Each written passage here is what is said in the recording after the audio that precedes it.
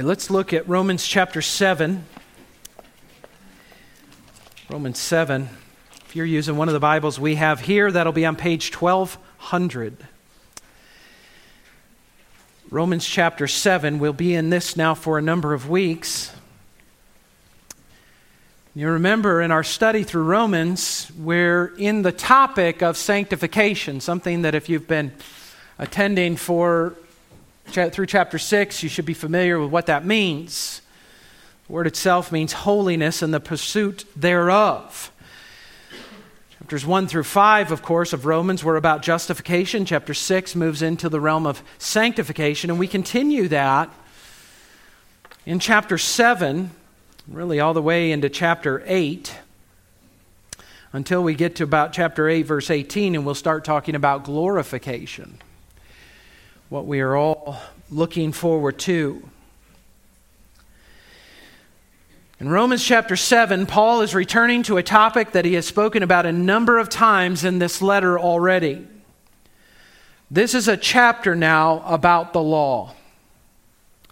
It's a chapter about the law. As a matter of fact, in chapter 7, I think it's about 23 times, Paul uses the word law. That's in one chapter. When you get something like that, when you come across a chapter and you're reading and it keeps repeating one word or one phrase over and over again, you have found the theme of that chapter. And this is a very important topic, especially in reference to sanctification and the pursuit of holiness. The question that has arisen right back, we can see it right back to Acts chapter 15, right in the early church. What is the relationship with the believer to the law? What should the Gentile convert to Christianity, believes in Jesus, what should he or she, how should they view the law? How should they view the Old Testament? What role does it play in their life? Let me summarize what we're going to find very simply, and then I'll have us read the first 6 verses. What we're going to find is that the law cannot save you. The law could not justify you. And the law in and of itself cannot sanctify you. The law does not have saving power. There is a problem with the law, which isn't really the problem with the law itself. There is a problem with us. Something Paul has clearly established in the earlier chapters. We're sinners. And sinners do not like law. The law is good, but we by nature are not. So the law cannot save us. The law cannot justify us. The law cannot sanctify us. It only condemns us. That's why we need Jesus and the Holy Spirit. If we have Jesus and the Holy Spirit, the law then can be helpful to us and a delight for us. But without Christ and the Holy Spirit, the law only condemns. Now let's read verses 1 through 6, and as always, I'll just pause. I'll ask God's blessing on the passage, and we'll dive in. Or do you not know, brothers, for I am speaking to those who know the law, that the law is binding on a person only as long as he lives. For a married woman is bound by law to her husband while he lives. But if her husband dies, she is released from the law of marriage. Accordingly, she will be called an adulteress if she lives with another man while her husband is alive. But if her husband dies, she is free from that law, and if she marries another man, she is not an adulteress. Likewise, my brothers, you also have died to the law through the body of Christ, so that you may belong to another, to him who has been raised from the dead, in order that we may bear fruit for God. For while we were living in the flesh, our sinful passions aroused by the law were at work in our members to bear fruit for death. But now we are released from the law, having died to that which held us captive, so that we serve in the new way of the Spirit and not in the old way of the written code. Let's ask God's blessing on the passage. Father, as we dive in now to chapter 7, we need your help. We want to arrive at right conclusions. I think, God, most of the people in this room want to know Romans more. They want to know you more through Romans. They want to be more understanding of the gospel and its application to their lives. They want to glorify you in their lives. And I know, Lord, that your word, Romans 7, is profitable for that. It's profitable to teach and instruct us and train us. So I pray that you would give us real spiritual eyes to see what we need to see, hearts to receive these things, and wills directed towards obedience to what we find.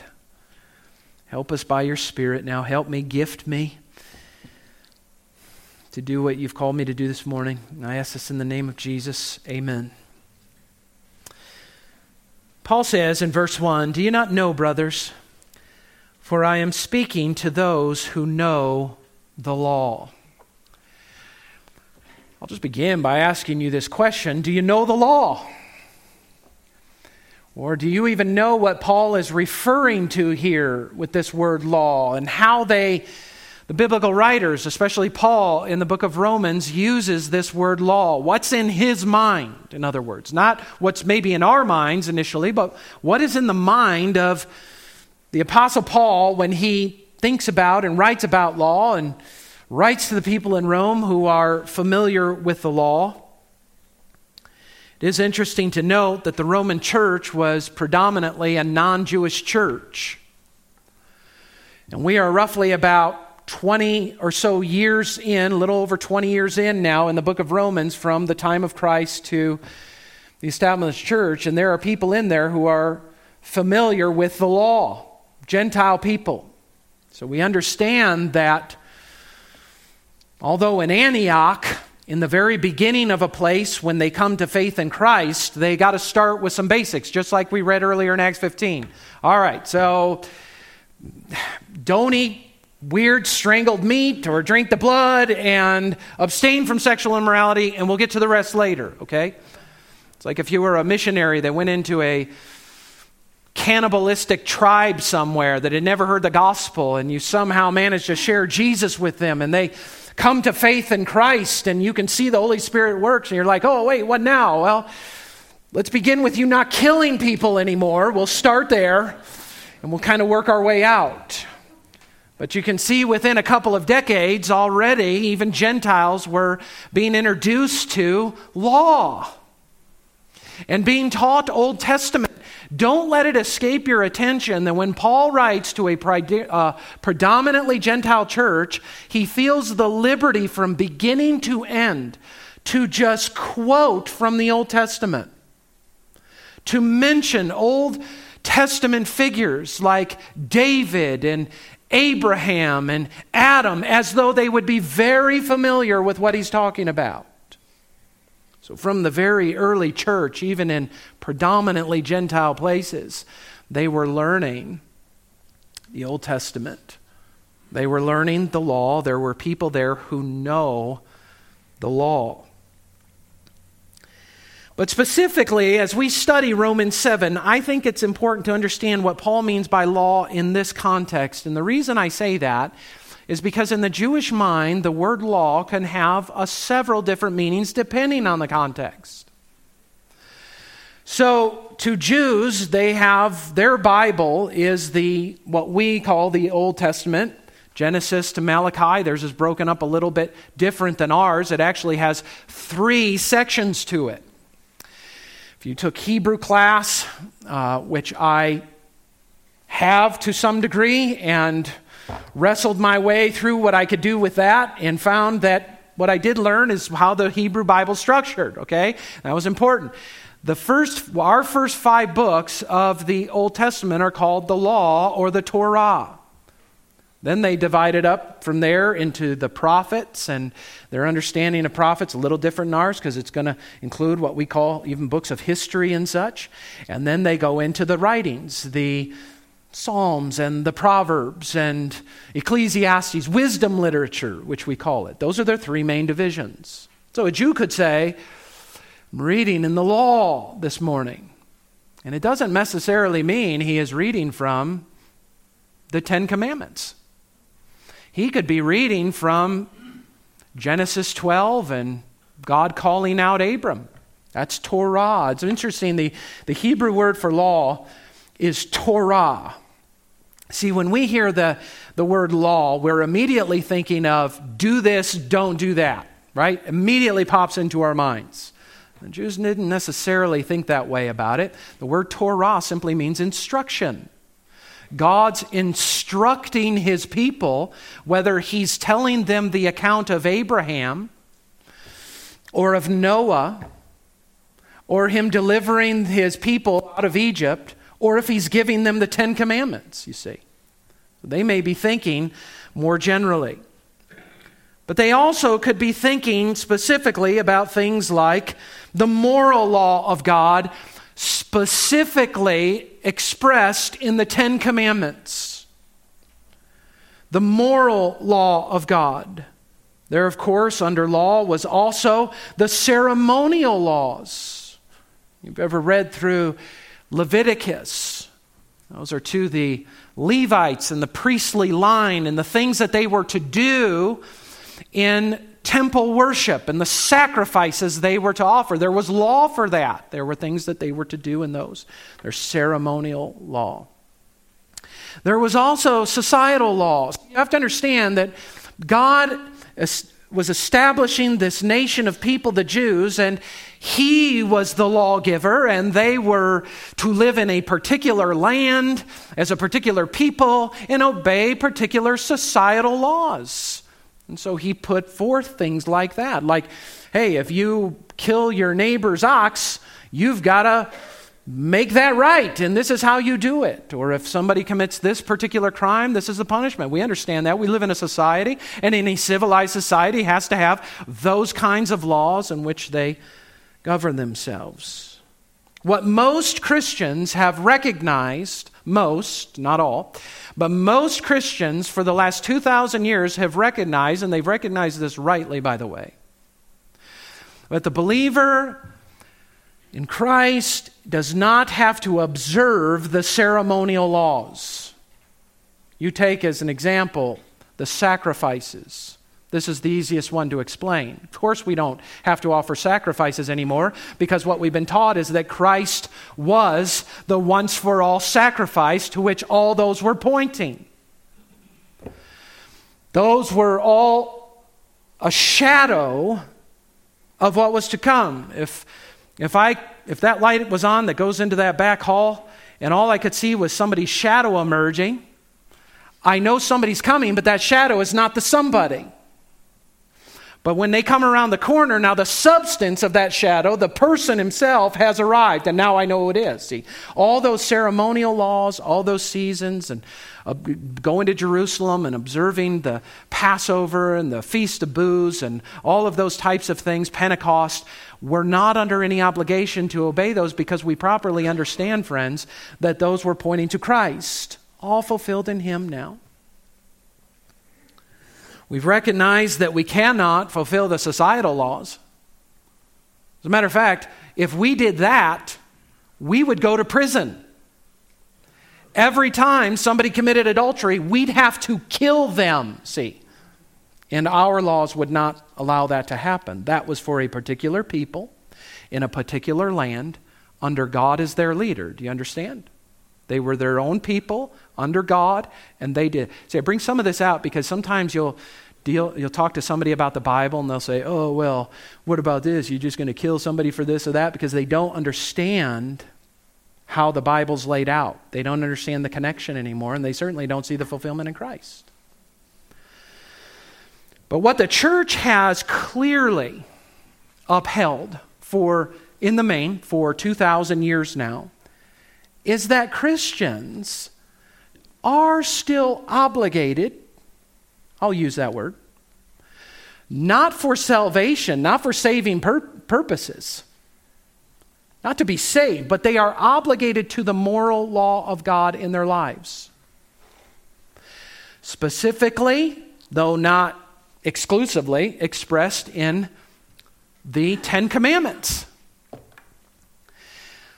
Lying is still sinful. Like, God didn't change those 10 commandments masterfully. I mean masterfully. Express morality in very deep and profound ways. You could take each one of them and just keep expanding them, just like Jesus did on the Sermon on the Mount. Exactly like he did. It's like, you want to talk about adultery? Let's talk about adultery. It goes right to your heart. If you even look at somebody you're committing adultery, you can take all of those and do the exact same thing with it. The moral law of God has not changed. What he has called sin is still sin. What he's called righteousness is still righteous. What Paul is dealing with here, I think, in Romans chapter 7, is in the main, he's going to talk about that moral law of God. Though, of course, he's also dealing with the fact that we are released from the ceremonial and others. But I know that because I look at verse 7. When he's talking about the law here, he says, "What then shall we say? That the law is sin? By no means. Yet if it had not been for the law, I would not have known sin. For what I would not have known what it is to covet if the law had not said, 'You shall not covet.'" You see. We're dealing largely, especially in our progress of sanctification, with this issue of pursuing righteousness and saying no to sin. That was all in chapter 6. And the guide for what is sinful and righteous is God's moral law. Now here's why I had to go out of my way to talk about that. Because there are some who read Romans 7, 1 through 6, and they hear Paul say things like this. Look at verse 4. "Likewise, my brothers, you have also" what? "Died to the law through the body of Christ." Or they'll read in verse 6, "But now we are released from the law." Now they read that, and here's the conclusion they draw. Something to this effect. Since we're released from the law, and we've died to the law, we are under no obligation to obey the law. Some of them take it as far as to say this, and by law, remember, I'm honing in now on the moral law of God. That's what would be in question. That it's almost like you could take those pages in your Bible and tear them out. You don't need them anymore. We're done with that.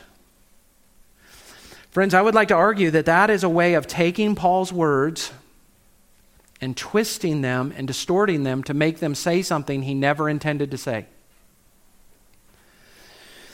I'm going to put up on the screen for you 2 Peter chapter 3, very important passage here, verses 15 and 16. Peter says this, "Count the patience of our Lord as salvation.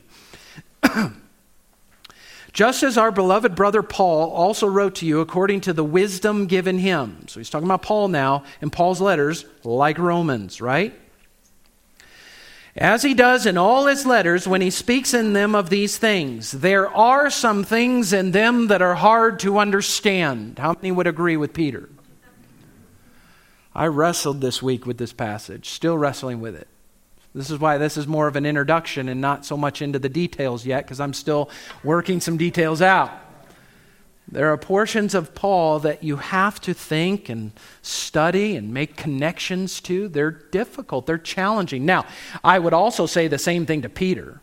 I got to say, that's the pot calling the kettle black right there. Because you got some things too that are hard to understand. But look at what he says the danger is here. When you get something in Scripture that is hard to understand, what happens? "Which the ignorant and unstable twist to their own destruction as they do the other Scriptures." There are some things in the Scriptures that are just so clear. It's really hard. Well, they do it. Some of them will do it. Some people do it. They'll twist those too, but it's harder to do it than the things that are more challenging. And these ignorant and unstable people go into passages like this, and they read statements like this: you're released from the law and you're dead to the law. And they draw wrong conclusions like this: the Ten Commandments has no bearing on your life. Some go as far as to say sin is really not even sin anymore. So like in the New Testament, the door is wide open to do whatever you want. You now become the lawgiver. You become the one who determines what is righteous and what is sinful, you see. They take it that far. Now, let me give you a modern example of someone who takes Scripture and twists it and draws conclusions that are not what was being taught in the passage. Okay? Now, I am hesitant to do this. I'm reluctant. I do not want to be known as the guy who's just against everything. All he's known for is what he's against, right? I don't want to be that guy. But these things are really important. And they're becoming increasingly important because these people, some of the people that say some of the things that are wrong, are very prominent. You know, Paul said, and I referenced this in my prayer earlier, Philippians chapter 1, verses 9 and 10, he says, "It is my prayer that your love may abound more and more with," catch this, Calvary, love is not enough in a church. It needs to come with knowledge and all discernment. Do you know what discernment is? It's the ability to choose between two or more things, the right thing or the best thing. With knowledge and all discernment, so that you may, approve what is excellent. John told us last week, remember we read from 1 John, he said, test the spirits to see if they are from God. You know what you need to do that? You need knowledge and you need discernment. Some of the people that teach wrong things and twist things, like one, I'm about to read one, have churches filled with people that accept what they're saying because they don't have knowledge or discernment. That's the problem.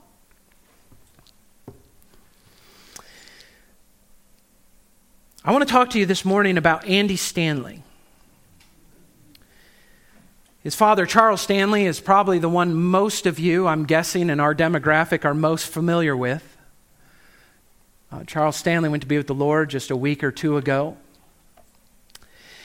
Preached the Bible his entire life almost, really. Had decades-long ministry. His son, Andy Stanley, has been in ministry himself for a long time. Pastors one of, if not the largest, evangelical megachurches in the country. In other words, every week, thousands of people come to his congregation. Thousands! In addition, he has an online presence. People watch his videos online. In addition, he sells books that people buy. Very influential man. When you're that influential, pastors of small churches have the right to take your stuff and teach their congregation it's wrong, okay? We have that right to do it. You're that influential. You are guiding people in different directions. Now listen to what he said. A few years ago, he preached a series of 3 messages. I think his primary text was Acts chapter 15. That's why I read it earlier. And he made a statement that really started a lot of controversy. Here it is. Peter, James, Paul elected, listen to this, to unhitch the Christian faith from their Jewish scriptures. And friends, we must as well. Peter, James, and Paul elected to unhitch the Christian faith from their Jewish scriptures. What do you do when you unhitch something? You leave it behind, right? Anybody in here have a camper or trailer? It's hitched up. You're bringing it with you. You unhitch it. You pull off. It's left behind. That's what that means. No other way to interpret what that means. To which I would say, that is not what Acts 15 taught. I don't have time to explain that at all. But clearly, from what Paul is teaching to the Romans, using the Jewish scriptures over and over and over again in all 16 chapters, he clearly never intended anyone to get the impression that you unhitch the Christian faith from the Jewish scriptures. The Jewish scriptures are the roots of our faith. It'd be like cutting a tree off and throwing it away from the roots. What's going to happen if we cut a tree down and sever it from its roots? What happens to the tree? It dies. He goes on. Now, to make this point, because this is so important, I want you to hear me say it.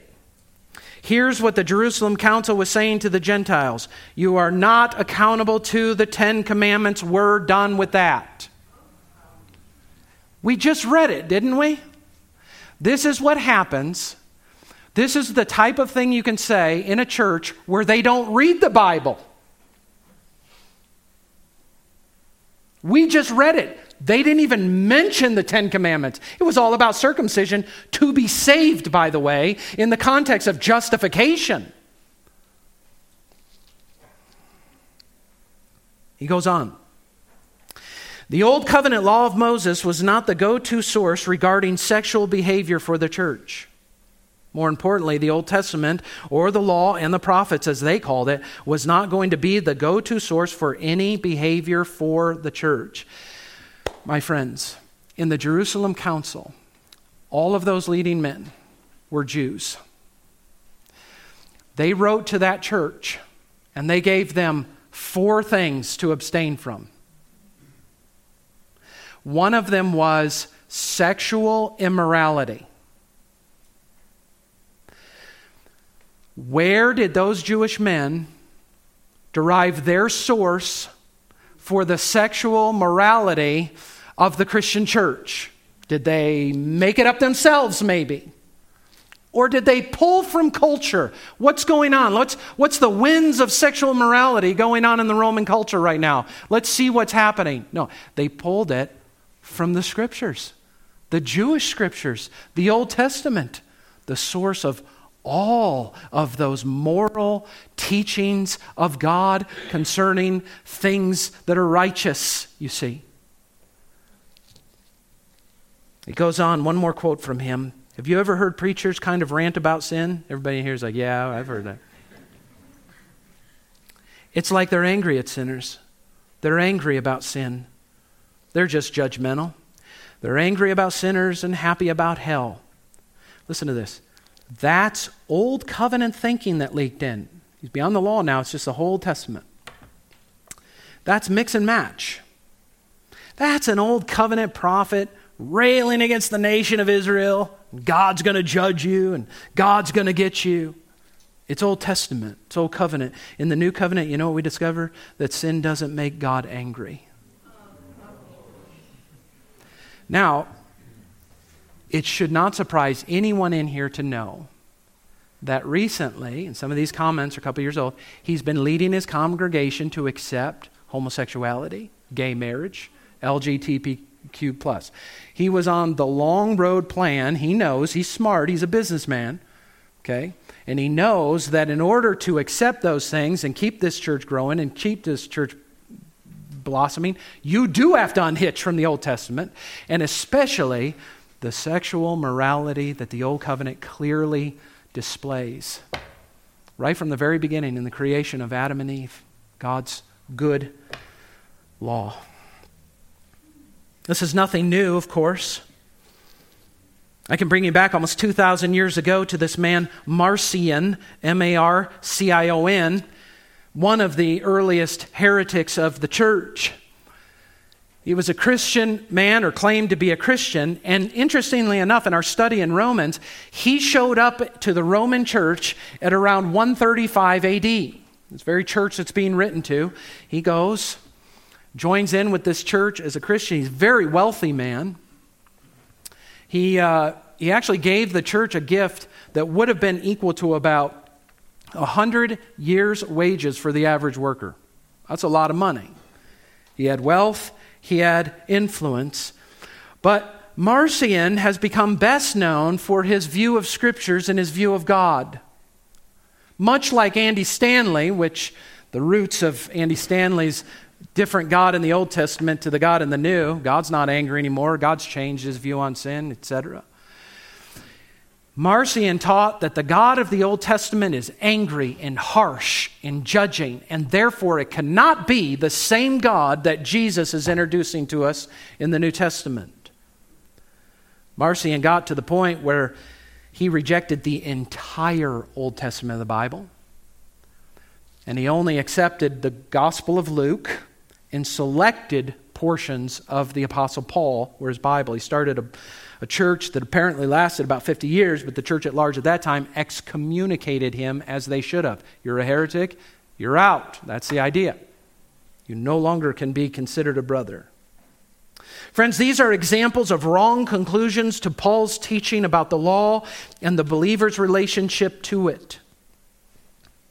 What does Paul mean by you are released from the law, you are dead to the law? Well, what we have to know, and the reason I wanted to start this way this week, what we have to know is what he did not mean. He did not mean we're done with it all. He did not mean we take it out of the Bible. He did not mean we unhitch our faith and the gospel in our life from the Old Testament of the Scriptures. He didn't mean that God's no longer viewing sin in the same way, like there was some kind of shift in the character of God, that all of a sudden sin isn't as sinful as it was. And he certainly doesn't mean we don't use it and study from it and quote it. Look back at chapter 3. Do you remember this in beginning of verse 27? Paul's talking about faith in Jesus. You're saved by faith apart from works of the law. Paul says, verse 28, for we hold that one is justified by faith apart from the works of the law. Or is God the God of the Jews only? Is he not the God of Gentiles also? Yes, of Gentiles also, since God is one who will justify the circumcised by faith and the uncircumcised through faith. Now listen to this question. Do we then overthrow the law by this faith? Now that we have faith, now that we see this clearly and we're trusting in Christ, are we going to overthrow the law? That's the question that would come about. Is that the conclusion, says Paul, that you should draw to my teaching here? And he uses that famous expression, by no means, which means never, God forbid, no, no, no, under any circumstances, no. On the contrary, what do Christian people do? We what? Uphold the law, you see. Paul says in 2 Timothy chapter 3, verse 16, all Scripture, all of it. And he's meaning to Timothy mainly the Old Testament that they had then. All Scripture is breathed out by God and profitable for teaching, for reproof, for correction, and for training in righteousness. So you can teach the law, and it will have all of these effects, and you can train people in righteousness because the law itself teaches what is righteous, you see. Paul says in 1 Timothy 1, verse 8, now we know that the law is good if one uses it lawfully. We will admit that there are people that misuse the law. We get it. There's a way to teach the law, but the law is good and needs to be taught, you see. In chapter 7 itself, look at this, verse 12. The law is holy and the commandment is holy and righteous and good.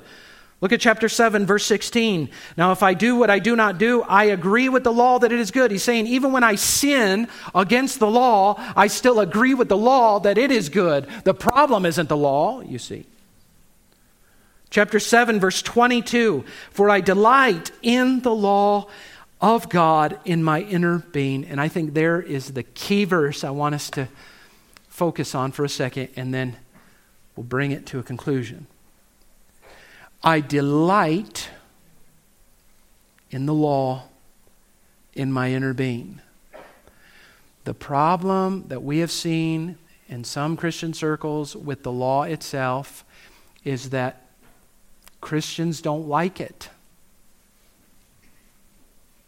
It's spoken about oftentimes in such a negative way. Friends, I would say this. If you're not going to be condemned by the law because you're justified in Christ, then why would you not delight in the law?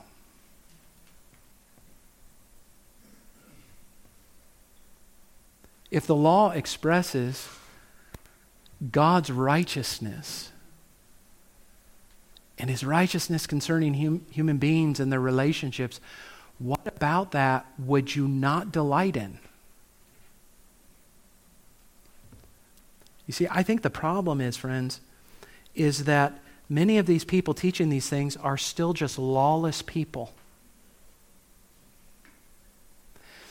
They're people with hearts that are unregenerated, and they're void of the Spirit of God. So they hate the law. They've got to be free from the law. They are people, Romans 8, verse 7, that their mind is just set on the flesh and is therefore hostile to God. That mind that's set on the flesh does not submit to God's law. Indeed, it cannot, and it wants it off, you see. I need to break free from this law so I can be who I want and do what I want. Let me close with looking at, I want to show you two Psalms. We'll wind down with these two Psalms. And it is no coincidence. Psalm 1 and 2 are the first two Psalms in the book of Psalms. They are there providentially.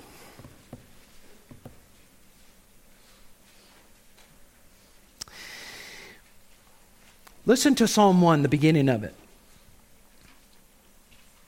Blessed is the man who walks not in the counsel of the wicked, nor stands in the way of sinners, nor sits in the seat of scoffers. Now, just pause right there. You could be a very legalistic, non-spirit indwelt person and be Psalm 1:1. You can see what's right and wrong. You can have a good moral compass. You could even know the law of God. And you could do those things to a degree. You ever met moral people? A lot of them. But the Psalm 1 person has something different, doesn't he? Look at Psalm 1:2. But his delight, not only does he not do those things, but look at this. His delight is in the law of the Lord, the Torah. He loves it. He's like Paul, or Paul's like him, right? I delight in the law of God in my inner being. This is one of the reasons we'll know that Paul, for those of you who know the discussion around Romans 7, and is Paul talking about himself before Jesus or after? No, he's talking about himself after. Only people who know they're justified and have the Spirit of God in them are people that delight in the law of God in their inner being. The rest of the people are afraid of it. They may be keeping it, but they're keeping it because they know it condemns them and they're trying to get out of that mess. See? He delights in this law of the Lord, and on His law he meditates day and night. He is like a tree planted by streams of water that yields its fruit in its season. Its leaf does not wither. In all that he does, he prospers. And I'm going to argue that those first three verses are what Paul is describing happens to the believer in Romans 7. You become united to Christ so that you can bear fruit for God, and you have the Spirit in you. It's all there. That we're people that delight, that we use the law, and now we're going to actually bear spiritual fruit to God. But I think the key is this idea of delighting in the law of the Lord. Do you know, sin in our lives becomes a major problem when we love it more than we love God's instruction. Because the things we love, the things we delight in, are the things we tend to do. We will go out of our way to do the things we delight in. Our problem with sin is that we delight in sin too much. Look at chapter 2 now, Psalm 2. And listen to this. Listen to the opposite heart. Why do the nations rage and the peoples plot in vain? The kings of the earth set themselves, and the rulers take counsel together against the Lord and against His anointed, saying, what are they saying? They're gathering against the Lord. What are they saying? Let us burst their bonds apart and cast their cords from us. We do not want God restricting us with His law. We want to do what we want to do, God. It's that heart of enmity of God that does not submit to God's law. Indeed, it cannot. It is opposed to God's law. It hates God's law. It wants its own law. That is the unregenerate heart, the person apart from Jesus Christ.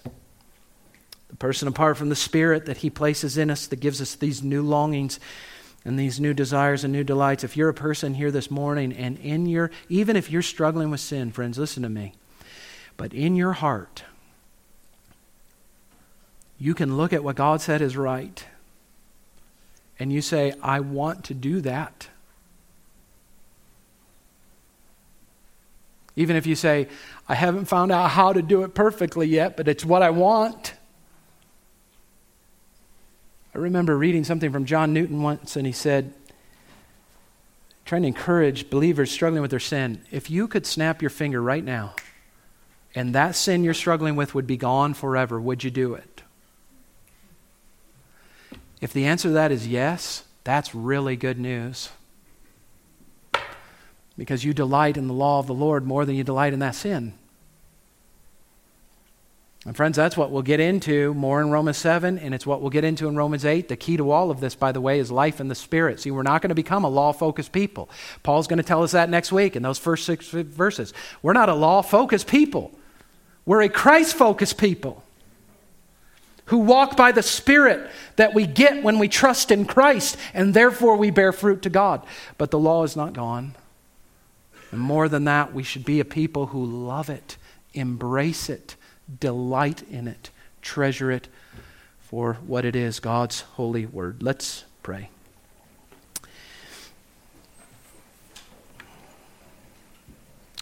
God, we want to be a church that reads all of your laws and commands, both the Old and New Testaments. What you have said is right and wrong, and we want to delight in what you call righteousness. We want to love righteousness, your righteousness, and want to be righteous in our lives by your Spirit. So please help us to do that. We ask it in the name of Jesus. Amen.